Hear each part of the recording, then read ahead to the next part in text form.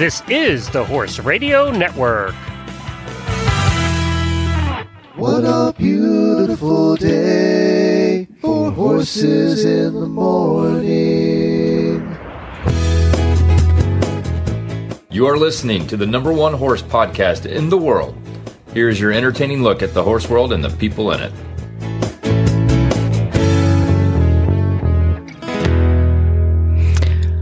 I am Coach Jen in Ocala, Florida.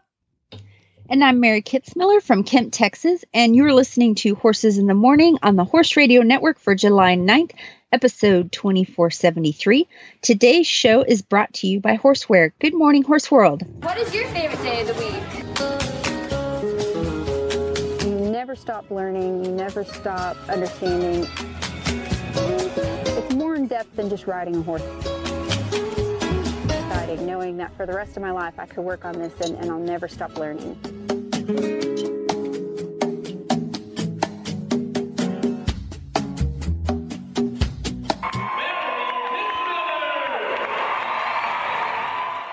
Yay! Welcome back. Second Thursday of every month, Mary Kitzmiller and I get together and geek out on all things horse and human training when it comes to horses. What you been up to, girlfriend? Trying not to roast to death. And, as we record this show, you noticed it was July, yeah?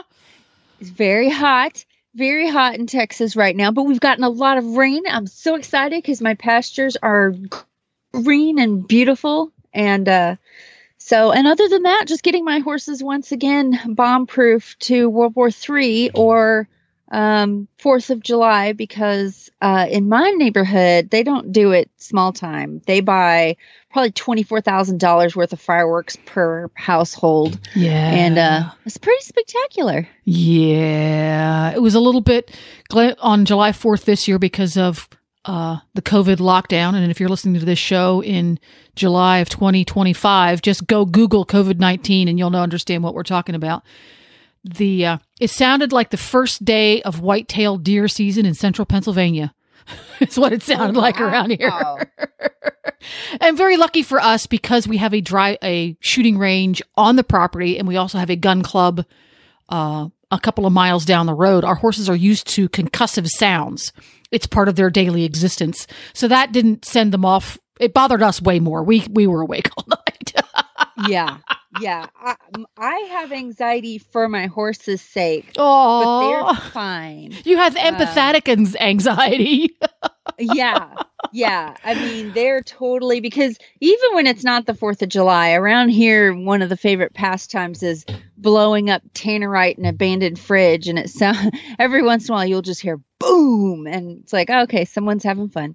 Yeah. So my horses really broke to that. Yeah. Oh, golly. But we made it through.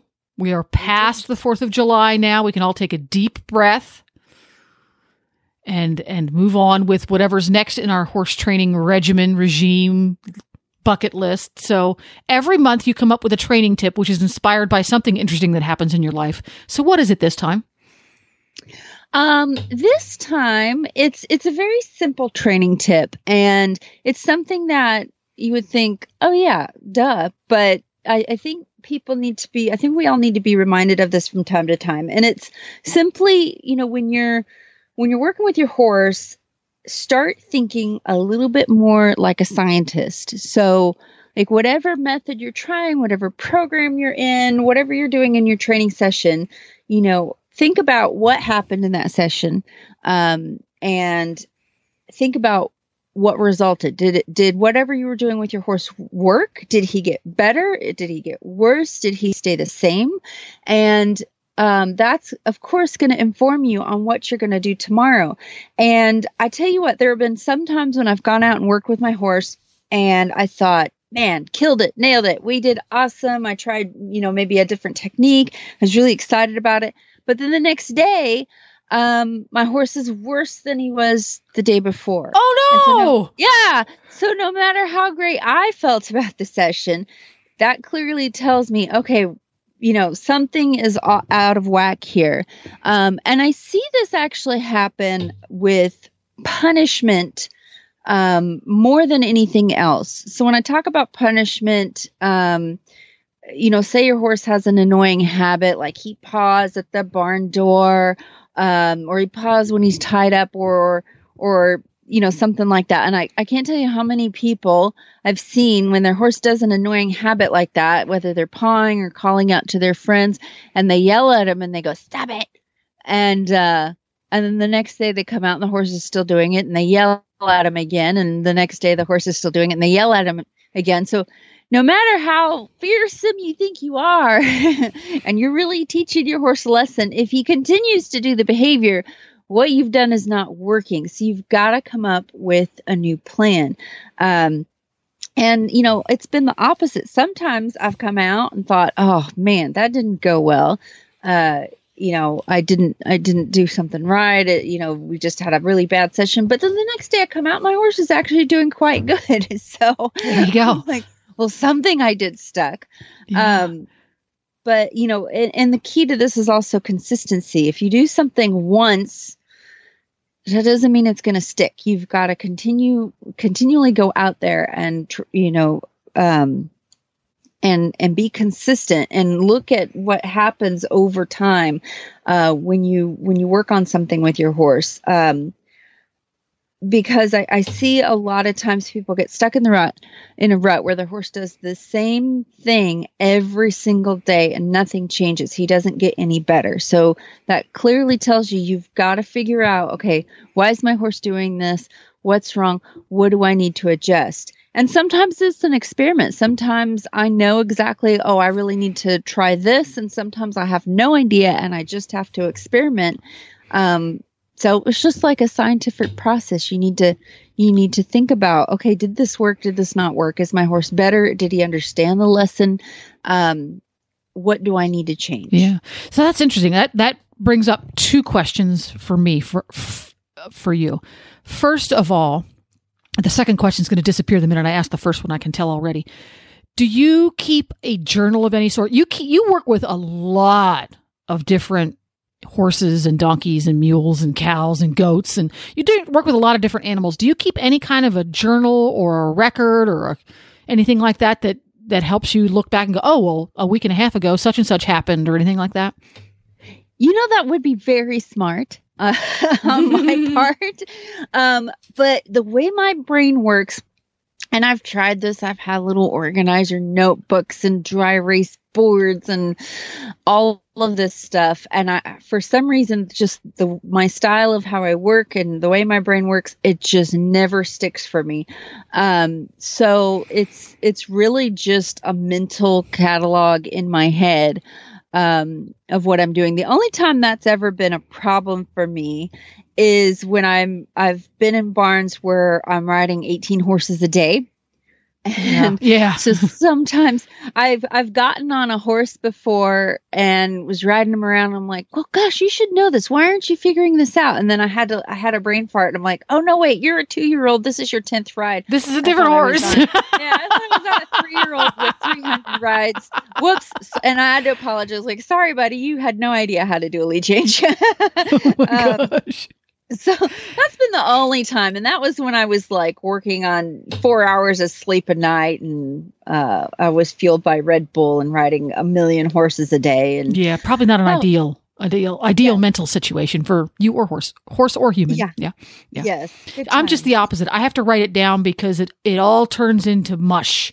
Was that last week, yesterday that happened? I have to write it down. Yeah, and I do recommend writing it down. That's always a good way to go. Yeah. Now, the other question, which I wrote down while you were answering that one because I knew I'd forget it if I didn't.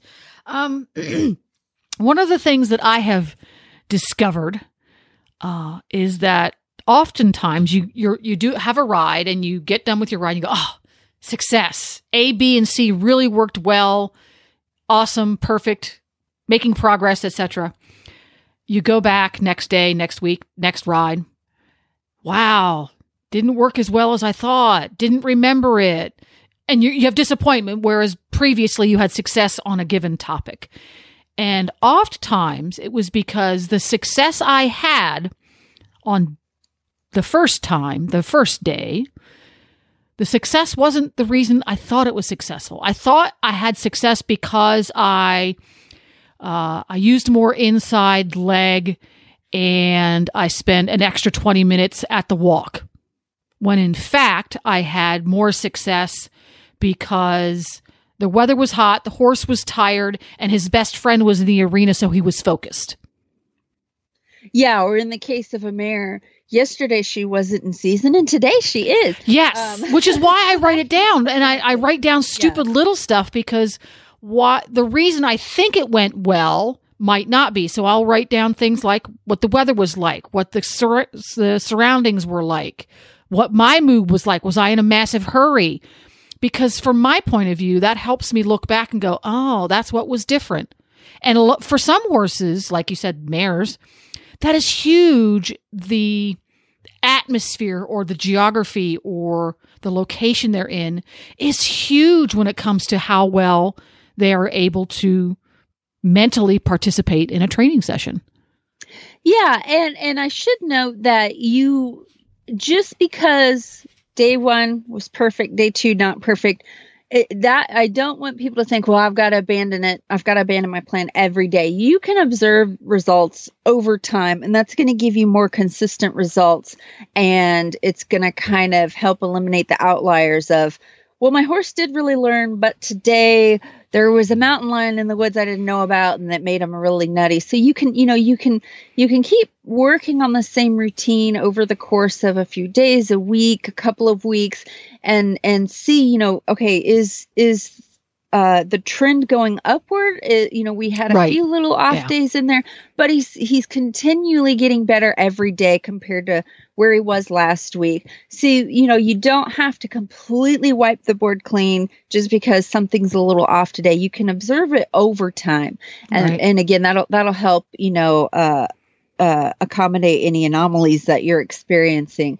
But if you find yourself where I do the same thing every day over and over and over again, and my horse is either completely flatlining in his progress, like he's not going anywhere, or he's getting worse, okay, what do I need to do? And I think in today's atmosphere of this incredible time we're living in, where we have mobile learning and you can get DVDs and online training programs, and everyone's got a YouTube channel, I think we tend to subscribe too much to one program. And just because famous trainer says, well, this is how I do it, we tend to think, oh, I can't do it any other way. And I can't deviate from what famous trainer told me to do. It's good in the beginning to pick one program and go with it. But even the guys who sell these programs, they're constantly changing and adjusting and editing what they're doing. And one guy in particular, Chris Cox, I saw him at a demo many, many years ago, and he said something. He said, if you see me at this expo next year and I'm still doing the same thing, I'm not worth my salt, because that means I've not learned, I've not progressed, I've not changed anything. So even those guys are continually observing what their horses are doing, finding what works, finding what doesn't work, editing their program, learning new insights, and they're going to other people to get help as well, whether they admit it or not. If they're any good, they will admit it. So, don't be afraid to deviate for the sake of your horse. Yeah, and it's a fine balance, because I come across a lot of people who do the former rather than the latter. They take too much stuff and mix it together. So instead of ending up with a delicious tossed salad, they end up with this crazy conglomeration that does nothing but confuse the horse. And then they go, well, I'm not making progress, and I'm using method A, B, C, and D. Well, that's because you are using method A, B, C, and D, and you're not using them right. You don't put baby arugula in with spaghetti sauce and get a salad. Okay. Now, so you have to understand the science behind any given method. That's, we're going to fold back to the start of this whole conversation. You have to think like a scientist.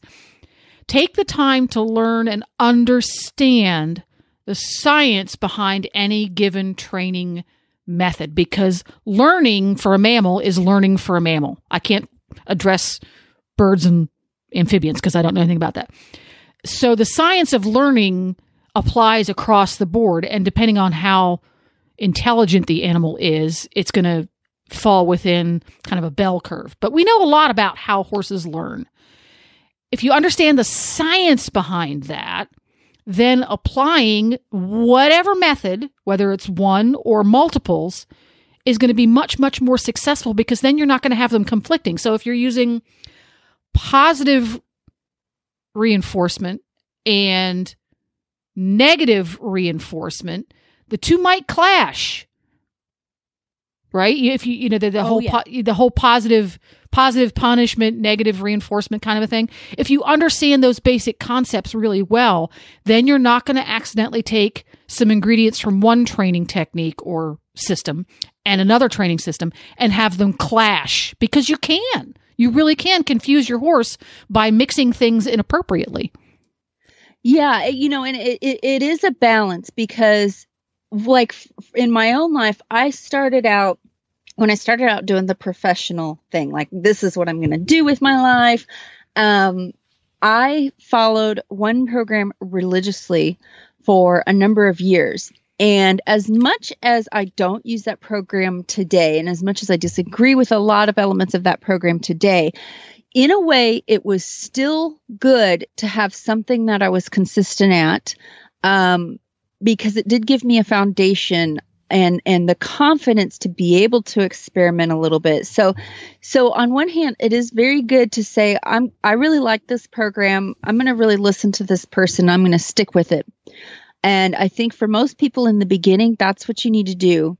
Is you have to have a starting point. Yeah. Yes.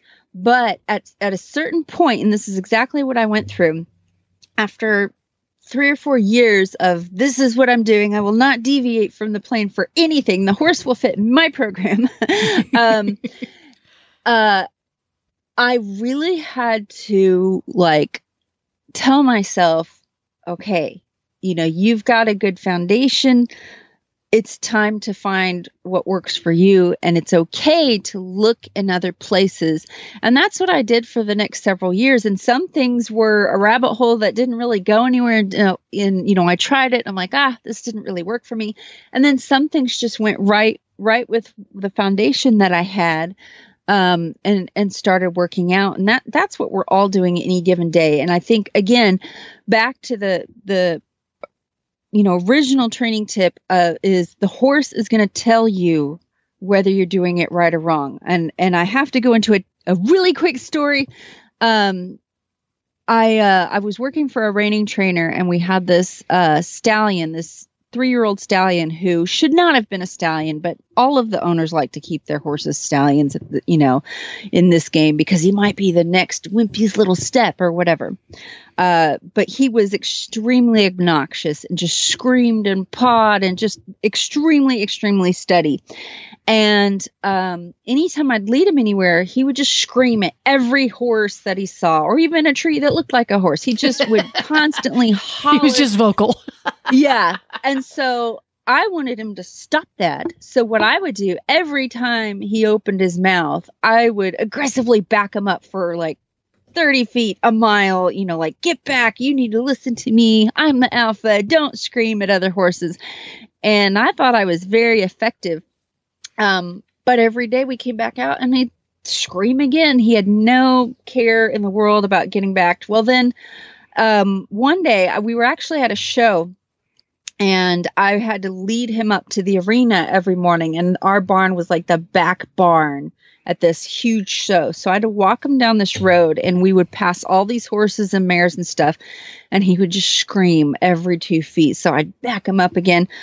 Well, then one day I was walking him toward the arena, and he screamed. And before I could do anything, he flew backwards 100 feet and ripped me off of my feet. So not only did what I do was not effective, it did not stop the behavior, obviously, but I then taught this horse to pretty much scream and run backwards. There you go. So that told me, finally, it got through my thick skull, maybe this isn't working. So you got to find something. You got to find a different way to do it. Because I felt I was being very effective and very dominant. And I was teaching him a lesson. Obviously not, because what I did was not deterring enough to make him stop. So, it took me a while before I was like, well, maybe I should try something else.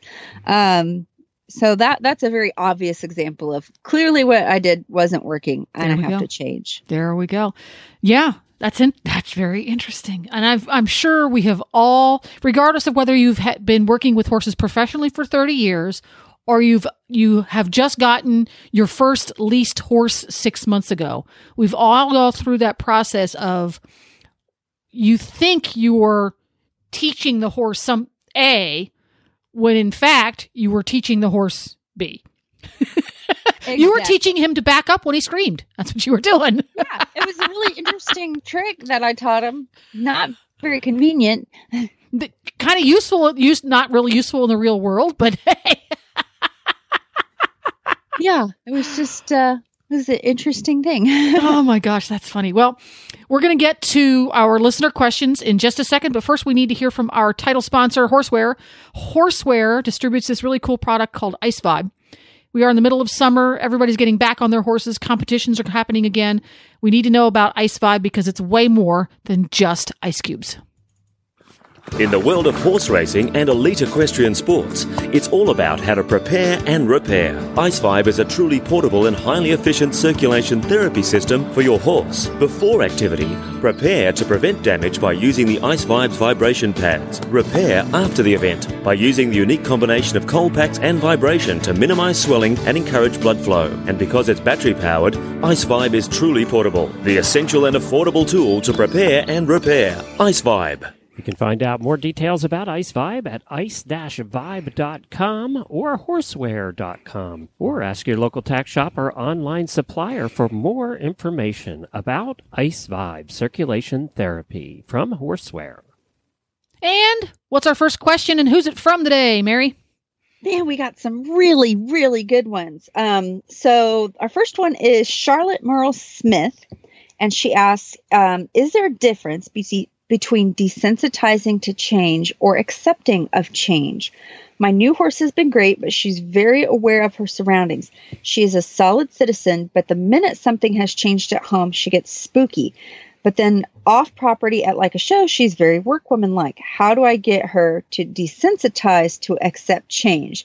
So really, really interesting thought process. And desensitizing is something that really this idea, this term, this method came about. It really exploded with the whole natural horsemanship revolution that we experienced, starting in the 70s, really. But it had its renaissance in the 90s and early 2000s. And so we had trainers telling us, okay, you need to flap this bag 400 times in order to get your horse desensitized to it. And there's a lot of good in that. There's a lot of ways in that helps your horse get used to plastic bags and stuff and such. And I'm not opposed to sacking out. This is another term for desensitizing. And I do it in my program. But over the last decade, I really had a change in how I think about it and how I apply it. Because I think desensitizing, for one, it can be done to the point of where you are not getting the horse to really accept something. You're getting what's called learned helplessness.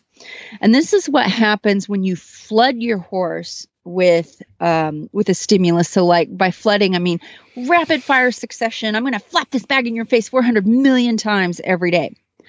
And so that horse, you're doing something scary to him. He cannot get away.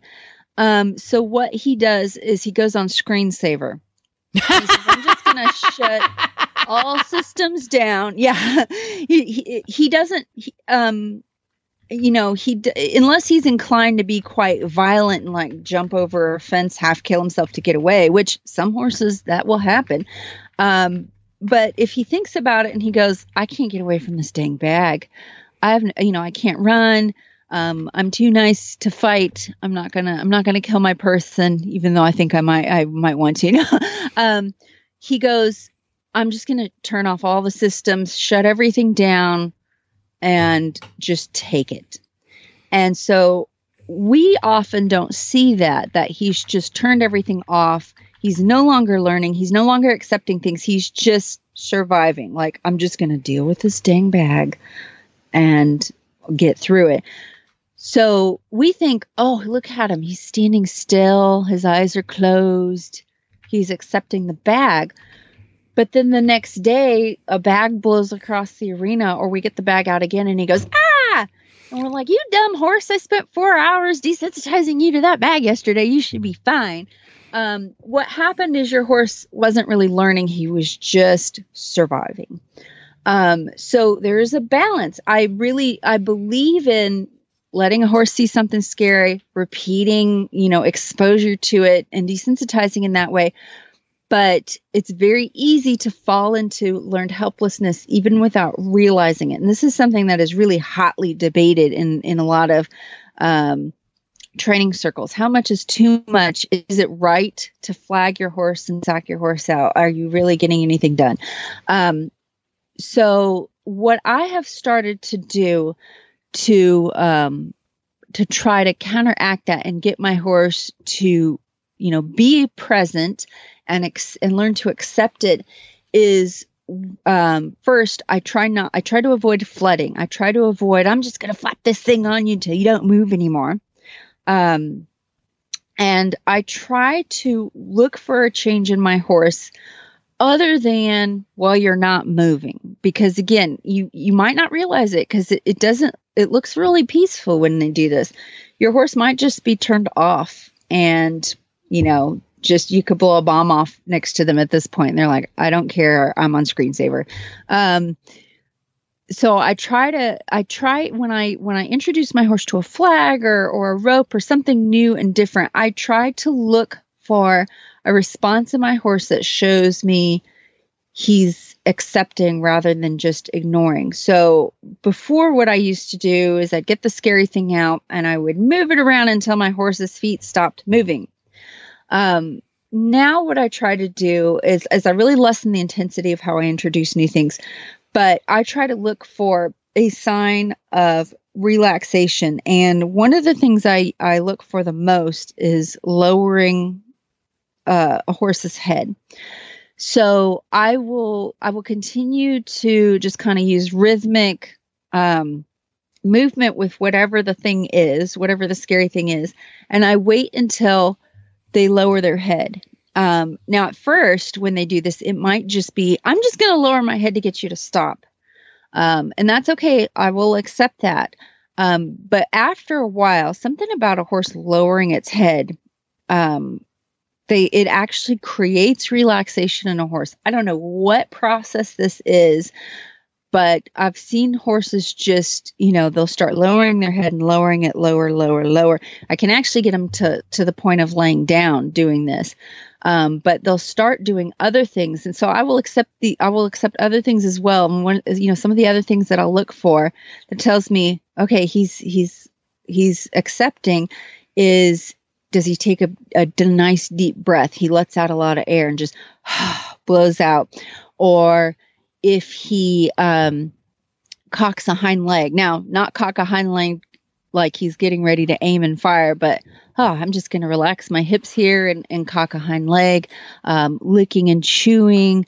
Sometimes they'll lower their head all the way to the ground and kind of start digging in the dirt and kind of looking like they're grazing a little bit. I like that. It's okay to me if they move their feet. I used to be very adamant about don't move your feet at all when I'm throwing this bag all over the place. I am totally fine with them moving their feet. I just make sure I keep their nose face toward me. So if they kind of, walk around a little bit, I let that happen within reason. But I look for things that my horse is, aware of the surroundings and he's participating. I'm much less intense when I introduce new things. I try to avoid flooding. I think those are some good tips to not overdo and get your horse to the point of shutting down. And some signs that maybe you need to adjust how you're desensitizing your horse is, if, like, I had one horse that I was trying to get to cross a tarp, and I would make him cross the tarp hundreds of times. But then the next day, he acted like he'd never seen a tarp before. So that's a sign. If they act like we haven't done this before. Okay, maybe I need to change how I'm doing it. Or like if the tarp moved, or I used a different color tarp, or it's a different time of day, so the light is hitting the tarp differently.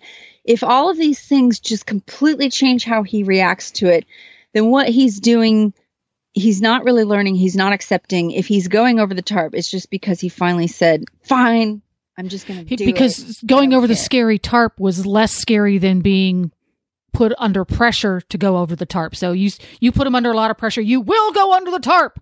He goes, oh my God, you're scarier than the tarp is. I'm going over the tarp. When in fact, what you're trying to have happen is the horse go, oh, it's a tarp. Okay. That's the mental reaction. That's very interesting. You came to that.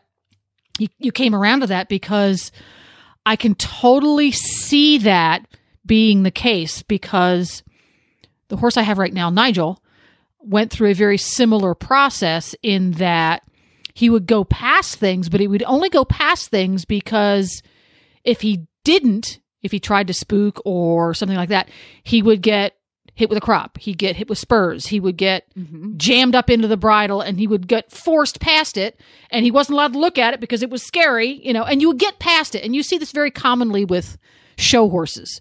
Yeah. They're not allowed to spook at things because, I'm sorry, spooking at things is bad. People get dumped, things go badly. And we don't take the time to allow them to gain sufficient self-confidence to go, oh, that's something novel in my life. I don't need to be afraid to it. Because that takes some time, and it's time then that you can't be teaching the horse to do flying changes or jump oxers, right? Or do sliding stops. So that's a very, very common behavior pattern you see in show horses. So taking the time to, and I think you hit on it a while back I saw on your website, did you call it the seeking gene? Teach the horse that novel things in their surroundings are not automatically scary because you let them investigate and learn at their own time, where you hit on that at the very beginning of this. Less intensity. You don't need to get over this right now. But golly, if you'd walk over there close enough that you put your ears up and your eyes got big and then hang out with me for 3 or 4 minutes and then we'll walk away from it, that's great. You do that, you're probably going to make more progress than spending 20 minutes pressuring them towards the thing they don't like. Yeah. And if you think about it, I was at a clinic once, teaching with another trainer, and this one woman had brought a 2-year-old that she'd started herself. She'd done a great job with it, but she was a very nervous rider.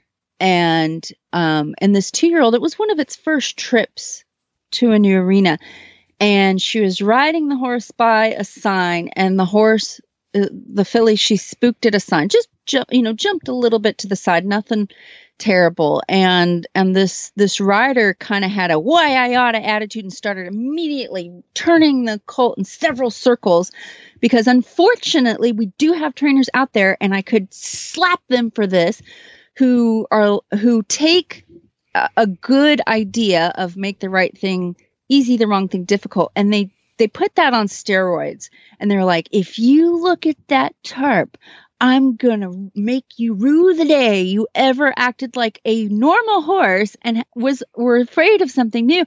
And, they run it in several circles, left, right, just ripping the horse's face left to right. And my friend was good enough to call her out and say, listen, she's a young filly. She had an honest spook. That horse is not trying to one-up you. She's a baby and she's scared. And it's normal and it's okay. And even with the most fearful horses, no matter, I might kick up a lot of clouds of dust trying to get a horse over something because they might be running backwards, falling all over themselves. It might get really intense, but even in those moments, I try to never treat it as punishment.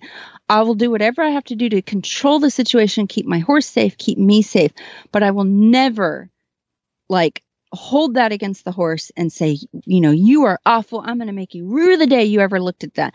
They were a prey animal. It's millions of years. I am never going to breed or train out of them. It happens. What I can do instead, think of it as, okay, you're going to get scared. You're a prey animal. You're going to want to run. I will never completely get that out of you. It's okay. Here's what you do instead. So if you're scared, what I'd like you to do is don't react. Don't move your feet. But I know there are times when you will need to move your feet, and there's nothing I can do to talk you out of it. Here's how you do that. You listen to me. You give to pressure. You stay with me. We're just going to safely move our feet over here for a bit. Yes. Yeah. And you show your horse, I'm going to help you through this if you're scared. Never, ever, ever treat it as I'm going to make you feel really bad for doing that. Very interesting. Very interesting. Yeah, because if you punish your horse for being scared, he was already in a heightened Well, now sense. now you've just confirmed. See, because something exceedingly unpleasant happened to me whenever I laid eyes on object A. Now, he's not necessarily saying I laid eyes on object A and then human on my back punished me. He is saying I laid eyes on object A and I felt a lot of physical discomfort and mental stress. And bad things happen. And that I very rarely get to ride in the morning before the show comes on. And I did this morning. Directly applies to this. Walked out to the field to go for a ride. And there's a giant stack of fencing supplies because they're replacing the fencing. Well, we got within 30 yards of that. The ears went up. The nostrils flared.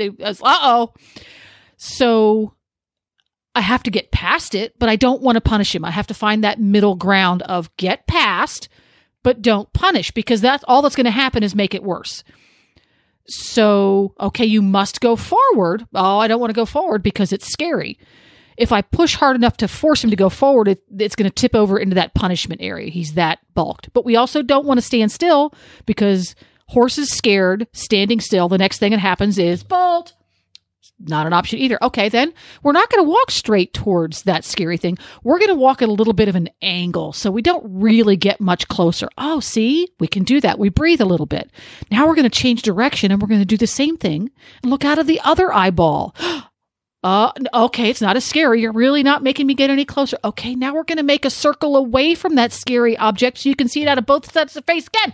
And we just did that for maybe 3 minutes tops. Just kept walking without getting any closer to scary object for more than a couple of feet before we turned away again. But we only got closer to the point where I didn't feel his adrenaline go up any higher. I didn't increase his mental stress. 3.5 minutes later, we walked past the scary thing because he didn't feel that pressure or punishment that he was going to associate with new object. Am I going to get punished? Am I going to be forced to get something close to something that I'm terrified of? You're allowed to be terrified. And it worked out fine. But, what I initially wanted to do was just kick and get past it. No, yes. Take a deep breath. Be an adult, Jen. Yeah, there's a threshold. So if you think of, I've heard it referred to like as a pyramid. At the bottom of the pyramid is the horse completely relaxed. He's grazing. He doesn't sense any threats. Not a lot of learning typically happens there, although I do a lot of work there. But when it comes to scary things, I will push them to the point where they're above complete comfort, but it's below panic, flight, fight, fear. And in that area, I'll push them up to that area and let them live there for a little bit. Like, oh, I've got this flag out. You've never seen this before. And then I let them go back down to the bottom. Now come back down here, breathe, lower your head. It's okay. And I'll go between those two bottom levels of that pyramid throughout the training session. At the apex of that pyramid, that is fight, flight, panic. At that point, the horse cannot learn. At that point, the horse is trying to live. He's trying to breathe. He's trying to survive. He cannot learn. You never want to get them there. Sometimes it happens. It's okay if it happens. And in that point, you're employing emergency. I just want to make sure I can hold on to you or stay on you long enough to get off. But you'd never want to consistently train there. The horse can't learn. He's just trying to survive. And I tell you what, when I used to desensitize horses, try to get them to cross obstacles, I thought, I have to walk across this tarp 400 times today in order to really get this in his brain. Those were the instances where I'd have the horse come out the next day and act like they'd never seen a tarp. Now, when I train a horse to go over a tarp, I've been in colt starting competitions where I might have gotten that horse to cross one obstacle. And then when it came time for him to go over the course, he did the whole course like we'd been practicing it all weekend. And it's because of where I had him mentally. Yeah, you got him through it at the right mental spot. So and that's a question that somebody else asked about generalizing. He was able to generalize in that, okay, when something intimidating and novel comes up, I can trust that human to get me through it versus when a tarp comes up, I have to go over it because of the human. It's two different conclusions. And go ahead and pick out your next question. I'm going to have one more quick thing for Charlotte's question because it's a great question there. Something that one of the other hosts here on the Horse Radio Network does, Helena B., who used to be on the Stable Scoop show and now has her own show called Stall and Stable. She has an OTTB as well, who is apt to have a, oh my God, spook when she sees something new in the paddock or the pasture or the arena. So Helena, being a clever gal that she is, every single day she finds something novel that she can put somewhere in that horse's paddock, pasture, or arena where the horse is going to come across it without any human influence. It's going to be a giant stuffed toy, a muck tub where it normally isn't, a piece of a tree, a car, anything, as long as she can move it. And it's just there. It's completely, it doesn't interact with her in any way. And I thought, why didn't I think that a million years ago for a horse who has that tendency? Is just something completely and utterly novel in a place it shouldn't be every single day. And the horse figures it out for herself. And it's going to be interesting to see how this pans out. And I'm willing to bet that pretty soon that horse is going to go find the novel objects just to see what's going on.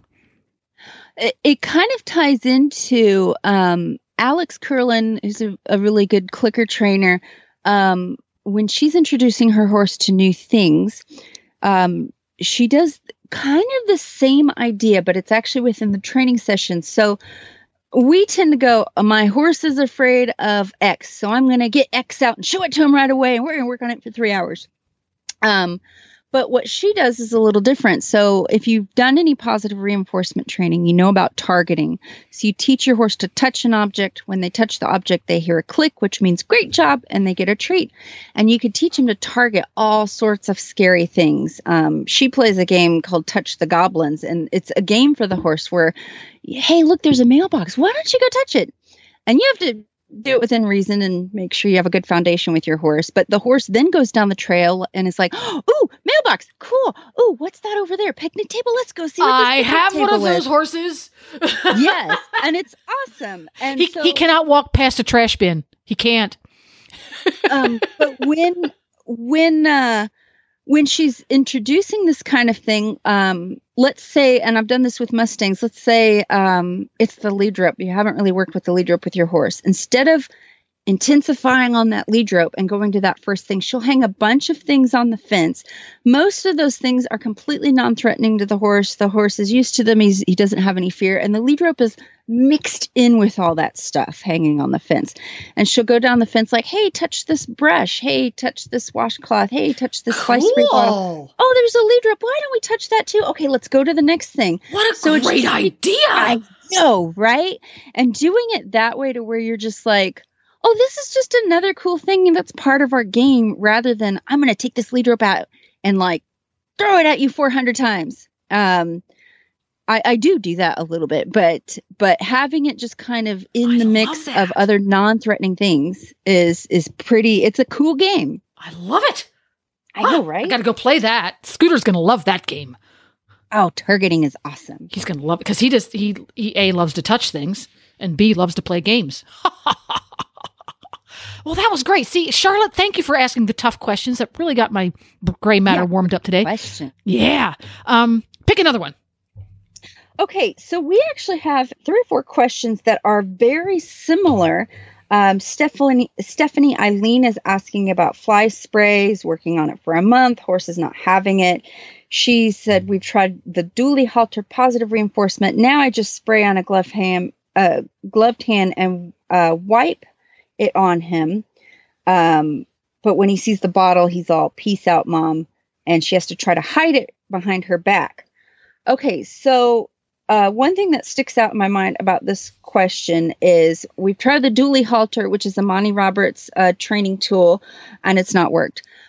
The halter, whatever halter you use, whatever tool you're using, it can help make things better in your training, but it will not replace training. It's not going to all of a sudden make your horse behave. That's kind of like if I put on a pair of ballet slippers, I will not be able to dance Swan Lake as much as I would love to try. The tool could help a trained dancer dance Swan Lake, but it's not gonna help me be any better at it. So halters like that and stuff, not against them in any way, but it's not a miracle worker. It's not going to all of a sudden make your horse perfect. It's just going to help you. Some of those things are made to help you communicate more clearly with your horse. And then hiding it behind your back. As soon as you start acting like that, that's you're acting very suspicious to your horse. Not fair. You're acting more like a predator to that horse. Because if you look at nature shows and you look at a tiger or lion sneaking up on gazelles, how's he walking? Real sneakily. So those gazelles know, oh, heck, something is up. At the watering hole, it's completely different because everyone's casual. It's kind of a truce they've made. But when that lion is in hunting mode, how is he walking? Slowly, quietly, very sneaky. So that horse, if he sees you hiding something and being very sneaky, he knows something bad is up and he is on high alert. So you don't obviously want to throw the fly spray in his face and say, get over it. You don't want to be sneaky either. So with fly spray, here's what I do with it. It's always helpful to do it like on a hot day after a workout when your horse he's like, I don't really want to move. And, this cool mist is going to feel pretty comfortable. This is when I introduce my horses to the water hose. This is when I introduce them to things like fly spray. And I would recommend getting a bottle and putting water in it because some fly sprays are very expensive. Well, and a lot of horses are averse to the scent more than the fly spray. There's ingredients. There's the sprayer. There's the feel of the sprayer. There's the sound of the sprayer. And then the smell of the stuff coming out. Let's be scientific. Eliminate different things and figure out which one your horse is averse to or which ones, plural, your horse is averse to. Really smart to start with the smell of the stuff. There you go. Yeah, well, and plus, if I want to get him used to fly spray, I might have to spray more than he needs to be repelled of flies. Yeah. So I don't want to use my $37 bottle of fly spray, and I'm going to end up spraying more of the air than the horse. Mm-hmm. And when I introduce things like this, don't do this when he's standing on a concrete alleyway closed in cross ties, because he already feels trapped. He's already in a dangerous situation if he does panic. And you just can't be thorough enough with it. So I like to do it after a workout, preferably when he's a little hot, he's a little tired. It'll feel nice to have the cool mist on him.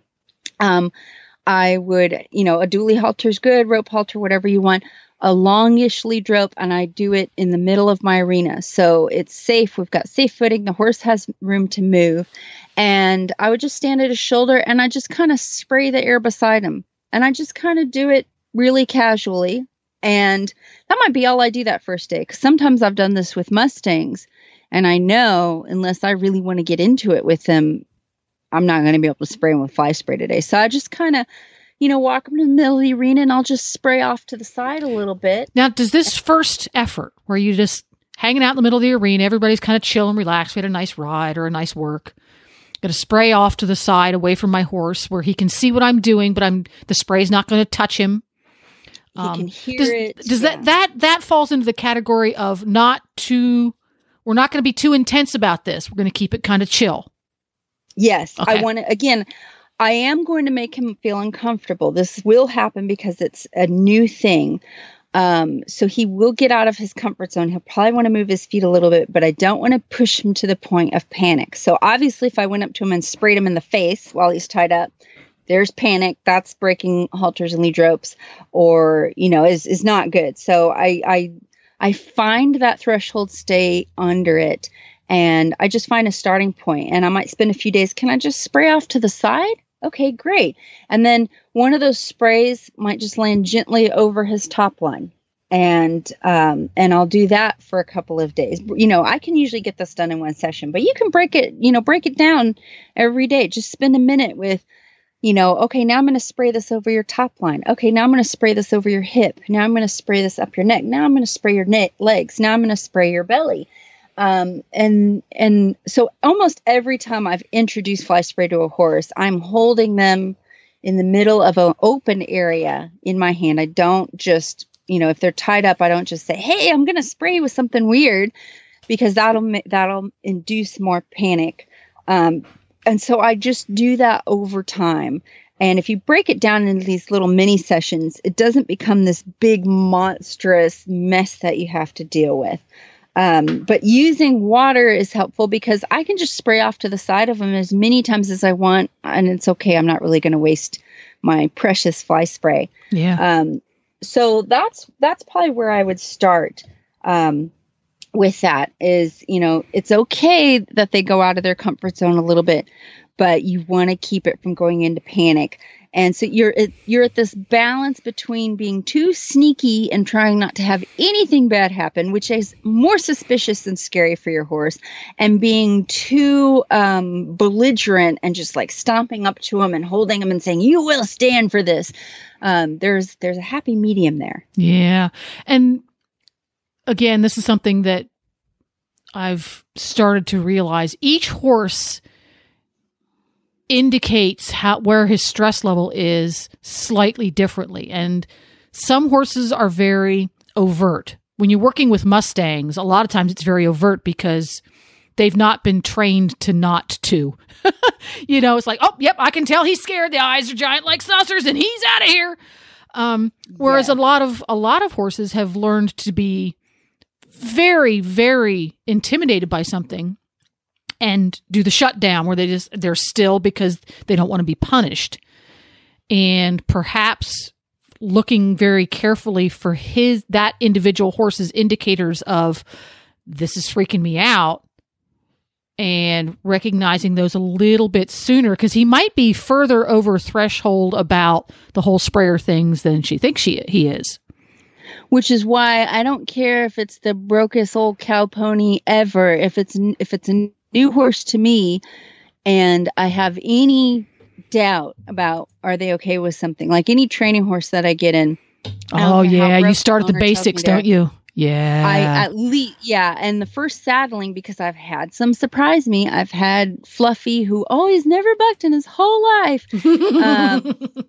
I've saddled him and he acted like a wildcat, and then I found out later, oh yeah, there was that time he almost killed my cousin. It's like, you should have told me that beforehand. Yeah. But so with things like that, I'm very careful about tying. I will do a lot of things like picking out their feet in the middle of the arena with my hand on the lead rope. That way, if they panic, it's okay if they move their feet. I can control the movement. We're not going to break halters, or I'm not going to get smashed between the horse and a wall. I do a lot of things out of the cross ties, not tied up. And then even still, I use emergency. I use these tie clips where the horse can pull slack if they get scared. I'm very, very aware of that because I've seen it go very wrong. But a lot of times, even just the action of taking your horse off the wall, and out in the middle of the open, even just that act, he's like, oh, okay, I have room. I feel better about this now. And it becomes much easier. But if you've got him tied up, he's in a barn alley, he feels really trapped and claustrophobic anyway, now it's not going to be okay for him. And you can build to the point to where you can tie him and do all these things, but find a starting point. Yeah, I like that. Find a starting point. Well, we're going to take another quick break here and hear about some Amigo Fly products, and then we have time for exactly one more question.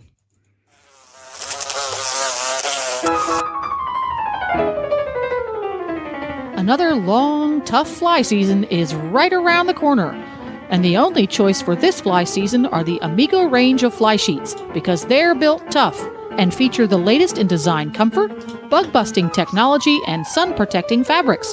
And the Amigo range has a fly sheet for every budget.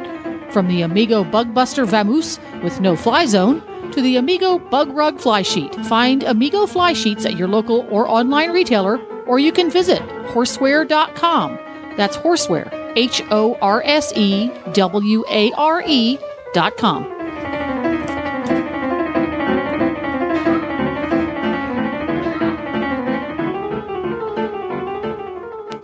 Alrighty. If you want to ask a question of Mary for her second Thursday of the month training spectacular, you need to become an auditor.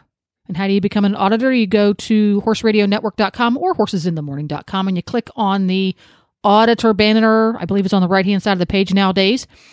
And you get to be in the super secret, super fun auditors only Facebook page. And that's where we get our questions for the show. And what is going to be our final question for today? So I'm kind of really into this desensitizing theme that we had show up in all our questions. I'm going to stay on that theme from Kimberly Smiley. If horses cannot generalize, how do they learn? I was working with my gelding in an empty pipe corral with a tarp. Took it slowly over several days, getting him used to it, jumping over it, then finally walking over it. Took him there every day for a few minutes, walking over it, so he did not forget anything he learned. Was feeling quite confident about him accepting it as not a monster, so I stopped bringing him there for 4 days. Then yesterday, took it out, put it in another area near the corral. It took him several minutes to not leap over it. So will every tarp be the same? Same with plastic bags on the stick. She did a lot of work with the stick, did this every day for over a week, and then after a couple days break, almost had to start over. Although this time it took slightly less time. That is something to make note of. He was still freaking out for a minute or so. I do not feel like he will be any better if he sees a plastic bag when we are out riding. So what I pick up from this question is that you are doing a good job with him. I think you're on the right track, because even when he got worse after a few days break, it took him less time to get to the point of being okay. So again, if we're observing our results, you're still on the right track, even with that setback. Hey, I think good point there. You have to look at it over a couple of weeks isn't a very long period of time from the horse's point of view. I like that. So even though you worked on this every day for a couple of weeks, especially if you're training a young horse, that's a drop in the bucket. And that can be frustrating to hear. But, like when I think of horses that I'm training an advanced maneuver, let's say a reining spin. For me, I'd say it takes about 200 rides to get a decent reining spin. Like not complete, finished, top of the line, but to where it's dependable and that horse is consistent. 200 sessions, that's 200 days of work. And some horses, you show them the tarp, they're like, whatever, where's my hay? And it takes one session and they're pretty good. They're just naturally like that. But some horses, it can take 200 sessions. It can take 6 months. So the good news here is when, after he's had a break and he's come back to it, and what you're seeing is, oh my God, he's acting like he's never seen it. We worked on this last week. You should be better. But what I'm seeing is, yep, he had a setback, most likely because he had a break from that particular kind of training, but it took less time for him to get right. So you're still on the right track. What it tells me is you need more consistency, and it's going to take longer. I was listening to Buck Brannaman at a clinic. He was talking about desensitizing a horse to bags and tarps and things like that. And he said he had one mare that would kick the flag out of his hand every day. And he said every day that's how they would start, is she would just, I hate the bag, I'm going to kill you. And he just consistently worked on it every day. And he said it took him about 6 months before this horse was okay. She got a little bit better every day, but she wasn't perfect. But he did it every single day for 6 months. So, that doesn't mean you can only do the tarp every day and nothing else. But if I know my horse has a particular issue, I'm darn sure going to make sure I'm as consistent as I can possibly be.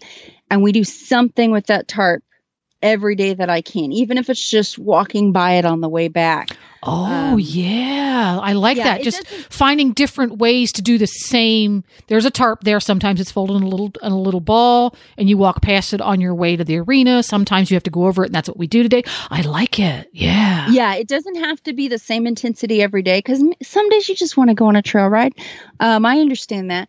But I would make sure that stays in that horse's mind. And it might, be prepared. If you act like you have all the time in the world, it won't take nearly as long than if you act like you only have 5 minutes to get something done.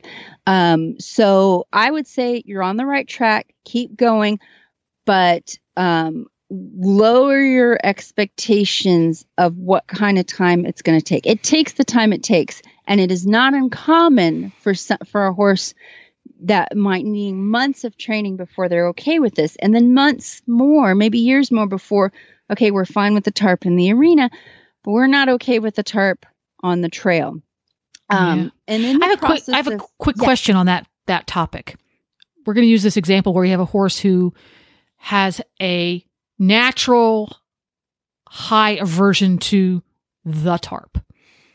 Are you better to let the horse become completely and utterly desensitized to tarp? So what? Big deal. I can stand on the tarp. I can eat on the tarp. I can roll on the tarp. I can chew on the tarp in one place before you start to move it to different geographic locations? Or are you better to start moving it earlier on in the training process? And if so, at what point do you start to move it to different places?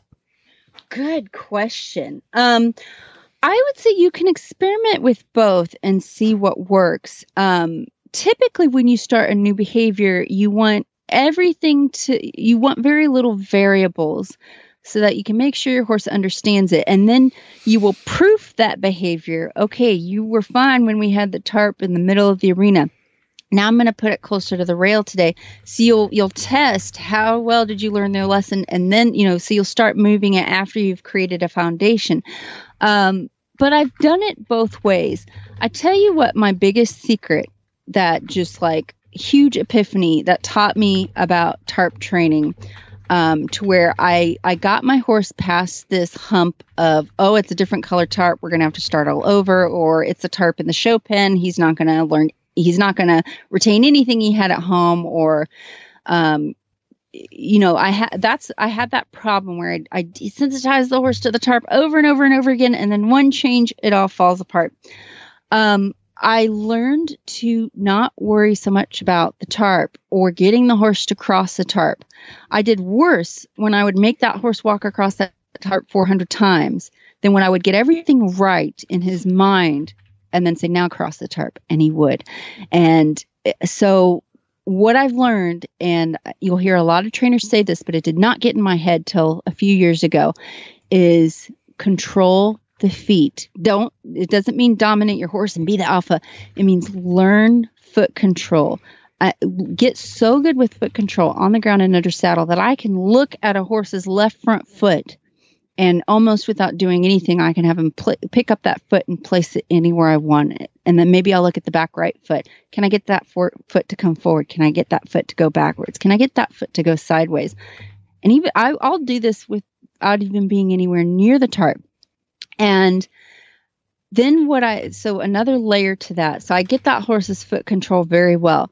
When I go to cross the tarp, I recently changed how I had my horses cross obstacles. This is very important. I do want to share this. As I used to say, I don't care where you cross, just get across. If you want to go around to the side to cross it, great.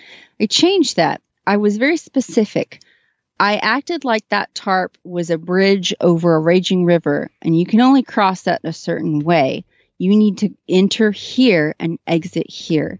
And so it's such a weird thing, and you wouldn't think it relates to anything, but I found much better success with it. So I would get my horse to go to the tarp. And if he wanted to go off to the side, I would not make him cross the tarp. He does not have to cross the tarp. I tell him that you don't have to. But I will get everything that happens before the tarp. I will get that right. So if he goes off to the side, I will bring him back around and say, no, I want you to put your nose right here at this point, at the start, at the edge of that tarp. And it might take me 15 minutes to get that working. I might have to take him 50 feet away and say, let's work on your side passing and your backing. Let me get the foot control back so I can put your nose where I need to put it. And I work on that. And then I bring him back up to the tarp and I say, you don't have to cross, but I do want you to put yourself right here. So wherever that threshold is, we're maybe 5 feet back, we're maybe at the edge, but I want that horse in a specific spot. And I don't care how long it takes me, I will get him there. And I saw a change in the horse's mind when I started working on this. I could care less about the tarp. I care about where you're placing your feet. And if you're going off to the side, we need to fix that. If we have to go away to be more comfortable to work on it, we will, but then we're going to come back. And I'm going to put you exactly where I want you. And so I might just sit there working on that forever, backing him up, moving him sideways, forward, back until I could get his body exactly where I wanted him. And I tell you what happens every single time now, it's crazy. It's like magic, is in this process of getting my horse exactly where I want him. And I'm casual about it. I'm just piddling with it. I'm not mad. I'm not upset. If it takes an hour, it takes an hour. If we have to do it way over 100 feet from the tarp, we will. And I'm just playing with it. I'm just fiddling with it. Like, what can I do to get you to one step to the left? Okay, now you're too far to the left. Let's go back to the right. Oh, you ran around to the edge. So I need to move your shoulders here and your hips here and get you right where I want you. When I got that working and that horse knew where, and every time he found the spot where I wanted him, I would release, I'd let him rest. Maybe I'd walk him away and go graze on grass and say, hey, you did it. Let's go take a break. And then I'd go back to the tarp again. I'm just working on the approach. I don't care that there's a tarp here. Don't worry about the tarp. Let's just worry about your feet. What happens every time I work on this is all of a sudden that horse will go and walk across the tarp. And he won't jump and he won't spook. He just walks across it like butter. And it gives me goosebumps even talking about it. So the whole point of this tangent that I went off on is don't worry so much about the obstacle. Get those feet working. Be calm about it. You don't have to be desperate about it. Get those feet good. Get the precision in that feet. Get them so good that you could put any foot where you want at any time. If you have 100% control of your horse's feet, you can put those feet anywhere you want, on a trailer, over a tarp, past a mailbox. So in the process of working on getting that foot control so precise, all of a sudden the tarp is a non-issue. And I say, hey, can you just go forward?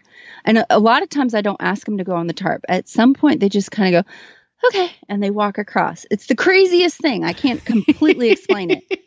Well, perhaps, and this is a perhaps, you're working on the horse needs to put his feet here. He's not feeling pressured to go towards the tarp that's scary. He's feeling pressure I need to put my feet here. So he's also not looking at the tarp as something that's causing him mental anguish. The tarp is just part of what's in the arena near him, right? Mm-hmm. Versus, yep.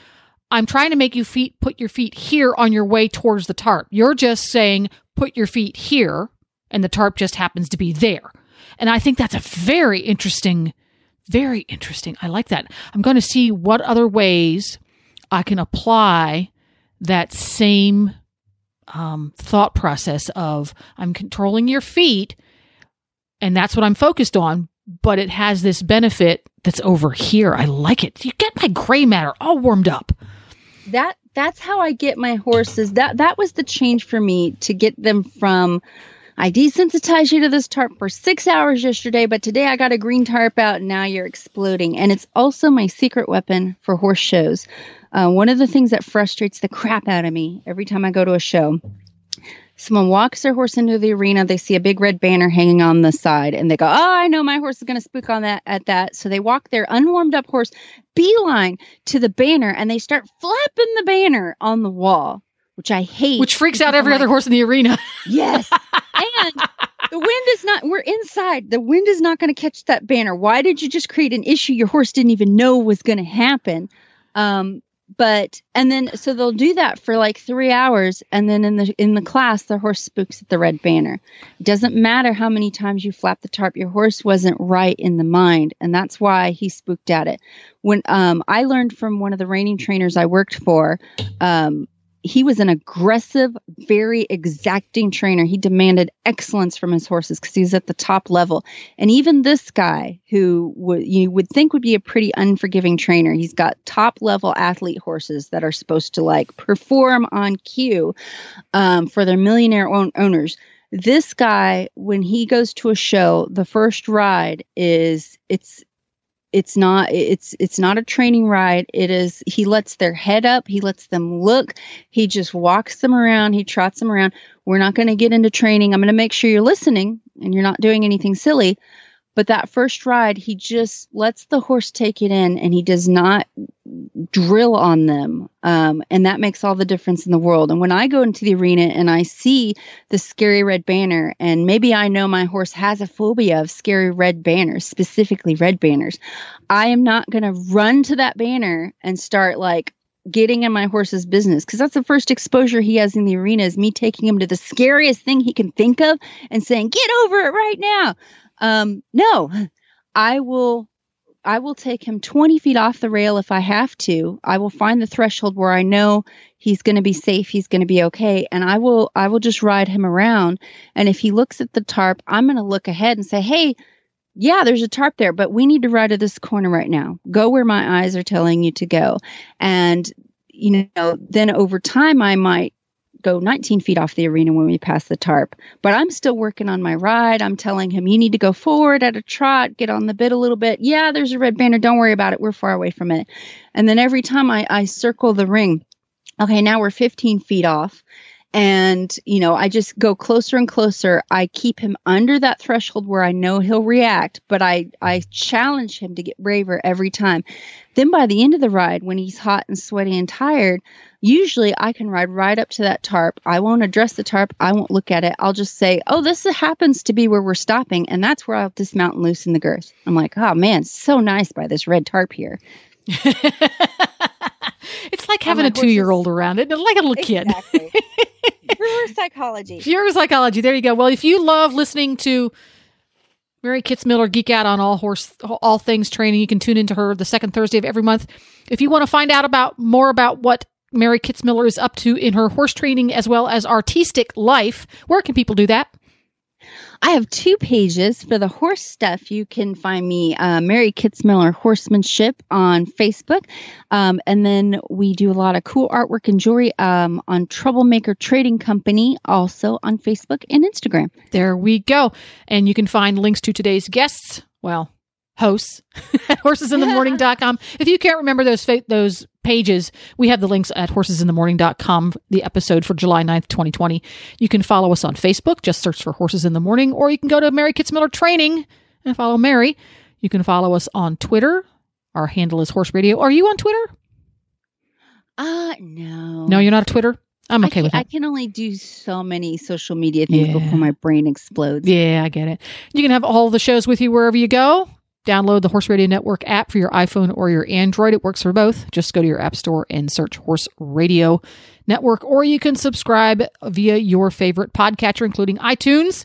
Thank you very much for the Horseware, Ice Vibe, and Amigo Fly Sheets for sponsoring today's show. And Mary, we will see you next month, and we will see the rest of y'all tomorrow.